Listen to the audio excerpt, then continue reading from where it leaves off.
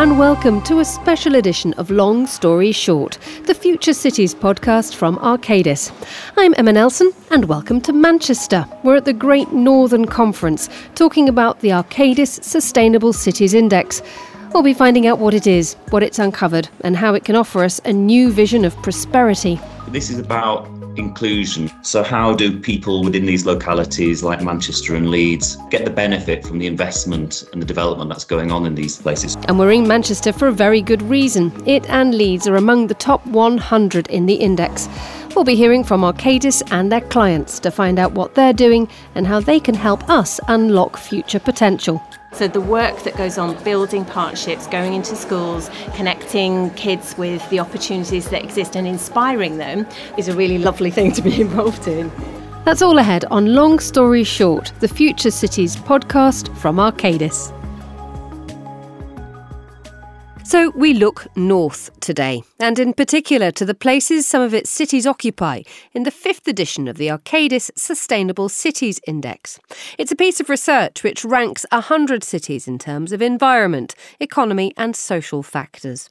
Manchester and Leeds rank 32nd and 34th respectively in the index.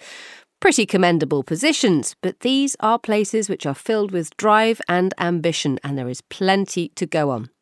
But there was plenty of drive at the Great Northern Conference. It's a day when leading voices from the private and public sector come together. The theme is building a greener, fairer and more equal North. High on the agenda was sustainability of all kinds. Arcadis was there. And a little earlier, I heard from Nick Keeley, a director with Arcadis in the north of England. And I began by asking Nick to explain to us what the Sustainable Cities Index is. So this is a piece of research that Arcadis have undertaken, looking at cities across the globe to understand how they measure in terms of our kind of 3 pillars of focus. That's around the people, planet and profit, with a view to understanding how they're performing and perhaps more importantly, where focus and investment should be. And what do we mean by people, planet, profit? So the 3 pillars, people, firstly, is all about how people, their quality of life, so the health, the access to services, education, connection to jobs, etc. So how they feel within those localities. Planet is a broader measure around energy, looking at decarbonisation of transport systems, access to green spaces, energy efficiency, etc. And profit is much kind of broader than just a kind of commercial performance. It's looking at the kind of prosperity of these areas and what the outcomes are for the people who live in those areas. So in terms of opportunities for growth, new jobs and improved productivity. We're talking here about the idea of what prosperity beyond profit, aren't we? There is an effort, isn't there, by Arcadis to sort of reframe the idea of what profit means? It is. This is about inclusion and that wider outcomes for people. So how do people within these localities like Manchester and Leeds get the benefit from the investment and the development that's going on in these places? So being able to kind of understand that and view that as part of a sustainable city's performance is really, really important. Just tell us a little bit more then about who's riding high in the Sustainable Cities Index. Oslo comes out top. I guess we've all got a kind of view of a kind of Scandinavian city, that kind of balanced approach to how they kind of work together. So places like Oslo have a fantastic quality of life. They put a lot of investment into decarbonisation. Their political system's based on fairness and equality. So, great education and health outcomes as well. Let's move to the cities that make the cut when it comes to British cities. 2 cities that we've got to talk about. They feature widely in today's episode of Long Story Short. One of them is Leeds and the other one is Manchester. Now, you're not so far from either of them, actually. You're closer perhaps to Leeds. But tell us a little bit about why these 2 places did so well. From a Manchester perspective, they've done really well from a people perspective. And that's really through to that point around accessibility to jobs. People can travel across Greater Manchester. The tram system is fantastic. And the opportunities that have come from investment, that linkage has really worked. From a Leeds perspective, I've seen some fantastic work now happening between the local authority and investors in terms of new parks and active travel investment around the city, improvements to air quality, etc., which really makes Leeds a great place to live. Neither of these northern cities make it to the top 20 in the SCI, so there's clearly a suggestion that they need a little bit of help somewhere. Where are those needs? You're absolutely right, and it's no surprise that these locations and the towns and settlements around it, it's very much a focus to the government's levelling up agenda. They need support with economic development. They don't perform particularly well from a profit perspective. There is a skills shortage, which is well known about. Some great momentum in terms of investment, and that change is happening. But there's still a little bit of way to go. And similarly around decarbonisation, still very much a dependency around carbon, whether that's in terms of transport or industry. And again, some fantastic examples of work that's going on to decarbonise, but it will take a little bit of time for that to kind of show through in terms of our index. But there are good things that the cities are doing. I mean, if we move away from environment and go to the people bit, if you go to somewhere like Manchester, the mayor there, Andy Burnham, removed the bus fare so that young people could get to higher education. And as a result, the A-level results improved. I mean, this is a really simple idea, but it depends on a local authority, a local government being able to take control of its own destiny, doesn't it? Absolutely. That's a really tangible example of the impact that devolution powers can bring to local areas. Andy Burnham has a much greater powers and control than we've got across in West Yorkshire, and therefore some of the measures that they've been able to adopt there are starting to deliver in terms of outcomes. It would be great to see, greater powers and devolution and funding that comes with that in West Yorkshire as well. Finally, what makes a good city that ranks highly in the index when it comes to the environment? From an environment perspective, I think we're all taken during the pandemic that the importance of green spaces and having places where they can experience the environment and enjoy the outside life. Places like Oslo and Paris have got some fantastic city parks. So I think that's an aspiration which places like Leeds are focusing on. So there's an investment going in on a new park in the city, an urban park next to the station, and also a new kind of green park that links down to the river on the south bank. So some fantastic opportunities to very much improve that kind of environmental score, equally around clean air and what that brings really in terms of making cities much more livable, healthier, addresses those issues around things like mental health, which is a kind of critical concern to many, many areas. Nick Keeley from Arcadis, thank you so much for joining me. Thanks, Emma.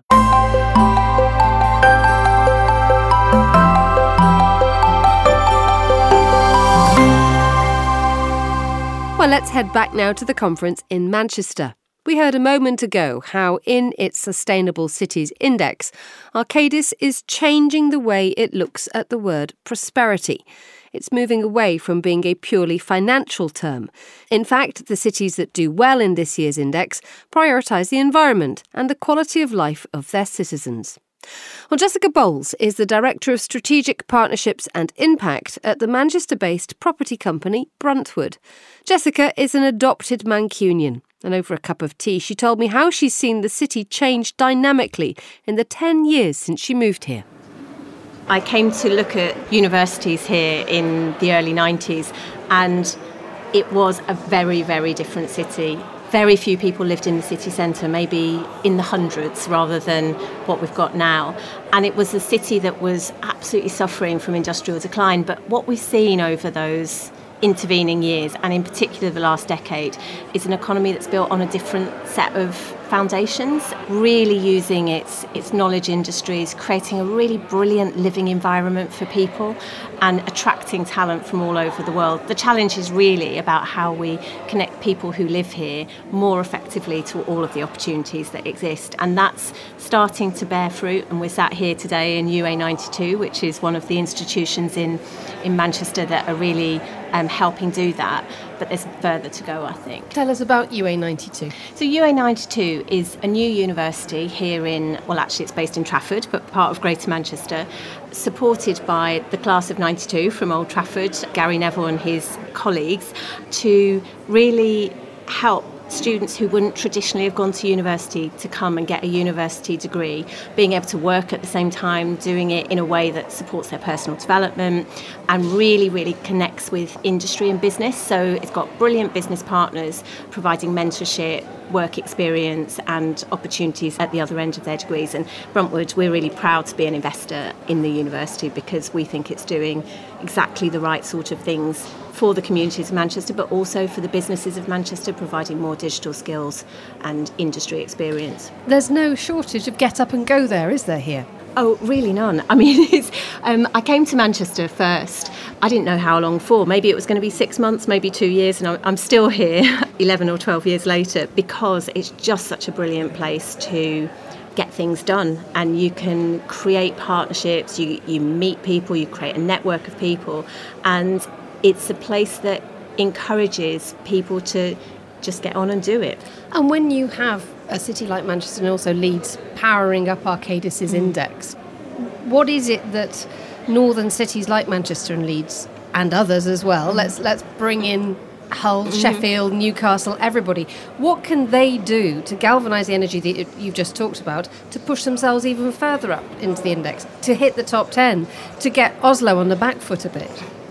So I think we've been seeing this happening, and Bruntwood works right across the North and the Midlands in our regional cities. The sense of working out what you're really good at as a city, what are those strengths, looking really closely at where you need to improve and what your strengths are today, and building your economy around those, but also thinking about the communities you've got and the people who are there and the nature of the place, and using those strengths not to build an identikit city, but to build your city and to build it for the future. And can you give me an example of where that's worked? Yeah, you can see that in Leeds, really thinking about their inclusive growth agenda. So they grasped that. Leeds City Council, bringing together partners, really started saying, well, what is it about Leeds that we need to focus on? And they wanted to focus on inclusion, a friendly city, something that understood the nature and the character of the people and the place. And, you know, this is a public sector example in terms of outcome, but it has community benefits. What that's enabled to happen is their children's services department to go to outstanding, and that is really unusual in a city with the sorts of levels of deprivation that the cities in the north have. But that's because they've had that focus from the private sector, the third sector and the public sector. That was Jessica Bowles from Bruntwood there, talking to me about how the north as a whole can step up. Well, Leeds, like Manchester, is in the top 40 in Arcadis Sustainable Cities Index this year. And it's to Leeds where we turn our focus next. The city's university has pledged to be net zero by 2030 and net zero without the use of carbon offsetting by 2050. And a large part of this promise involves transforming and retrofitting 21 of the university's buildings. Brian Ford is leading this project with the help of Arcadis, and a little earlier he told me how they're doing it. So there are 10 or 11 work streams which contribute towards the net zero goal. So there are the interventions, the direct interventions to buildings which I'm involved with, but there's also sort of behaviour change, travel, transport, all those sort of things which contribute to our carbon emissions. My bit of it is, to my mind, the most interesting. So we've chosen 21 buildings which we're looking at. We've spent the last 6 months assessing their operation and energy performance to get a really accurate handle on that. And we're now going through scenarios of how we change how they're heated, powered, operated, to reduce that significantly, to transfer from a gas-fired heating system and powered system to electric. Additionally, longer term, we will be looking at our own generation of electricity as well. So the way we do that is by moving to air source and ground source heat pumps, which, as a non-engineer, they're fancy bits of kit which are like a reverse fridge where you produce energy by taking heat from the air or heat from the ground and converting that to heat and energy within the building. So what's your biggest challenge in all this? And what's the stuff that's keeping you awake at night? Probably excitement, really. It's like a something that I've been passionately involved in my private life. I've been involved in environmental causes for 30 odd years, but as a building surveyor I've got a day job, but it sort of combines the two things. So at the moment I can't really believe what I'm involved with, and at the moment there's nothing held us back so far, other than it's just incredibly technically difficult understanding how a building, a massive building operates. I guess finance will be the thing that will hold us back, because we're starting to understand what we need to do and we can start doing it, but we've got limited money. Finally, the role that the university plays in the city when it comes to leading on reaching net zero targets. I mean, how much do you recognise that if you do it, it really does set the bar high for the whole city? We're leading the city by example. The key players in the city are City Council, the Health Authority and the university. Well, we're in a far better financial position than the other two. And, how they keep hospitals running and move to net zero is something that I don't know how they manage. And the City Council is the same. But there is big commitment from the City Council. Brian Ford, thank you so much for joining us on Long Story Short.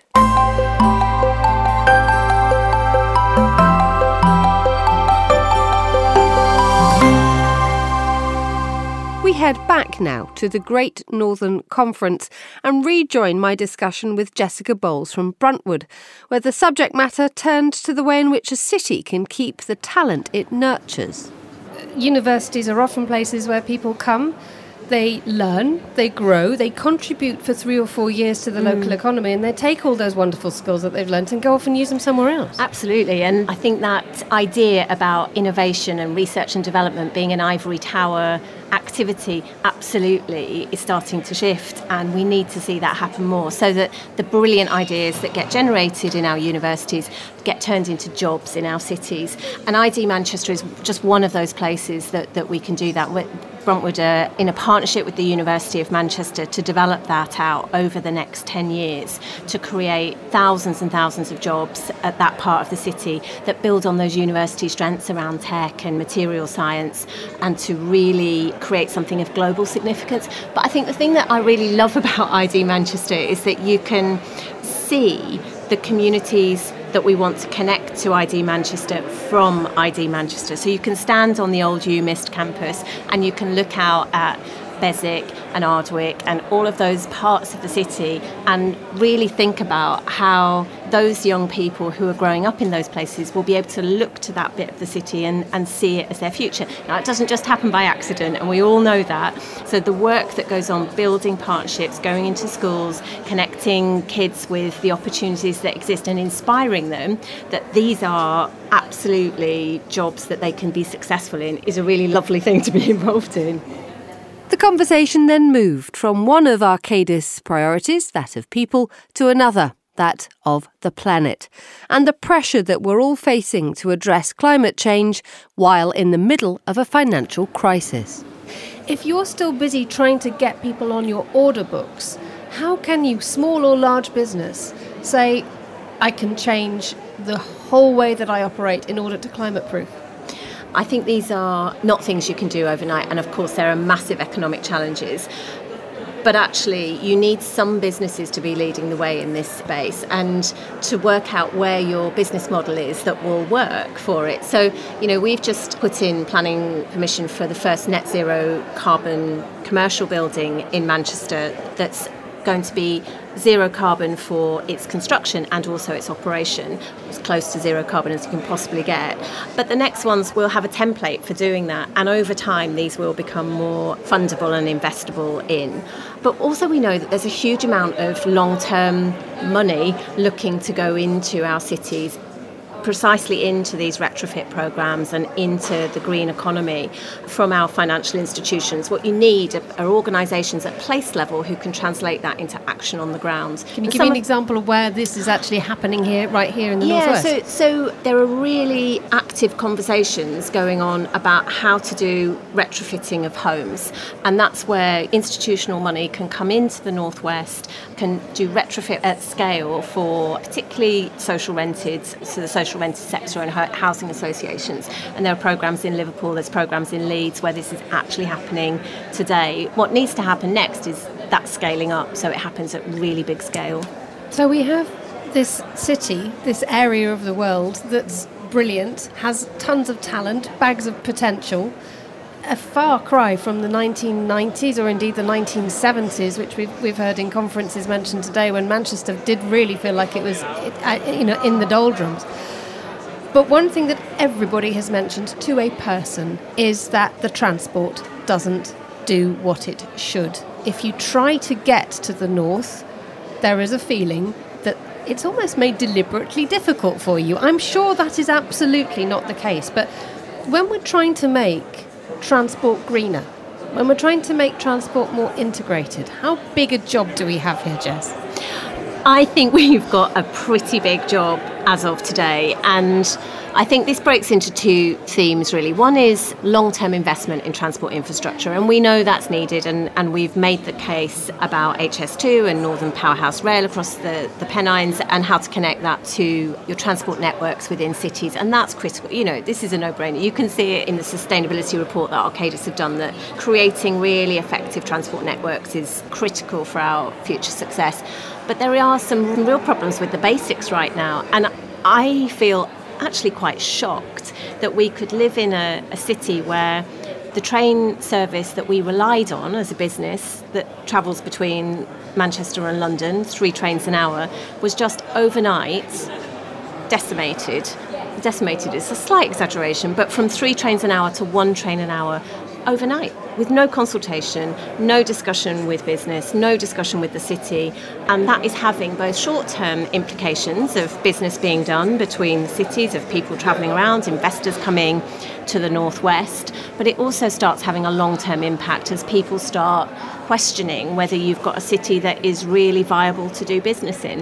One of the warnings that we've had is that if you wait, if you are indecisive, you miss an opportunity, and you have to make sure that central government can let go. How important is that to you, Jess? Earlier in my career, I worked in the civil service in central government, and in fact, I worked in the Department for Transport, so I've seen from a different perspective how decisions get made, and how decisions get made in real silos without knowledge or sight of what the implications of that decision are, full knowledge of the implications. And so I'm a real believer in devolution from the perspective that I think better decisions get made, more joined up, coherent decisions that can drive the economy in a more effective way if you devolve.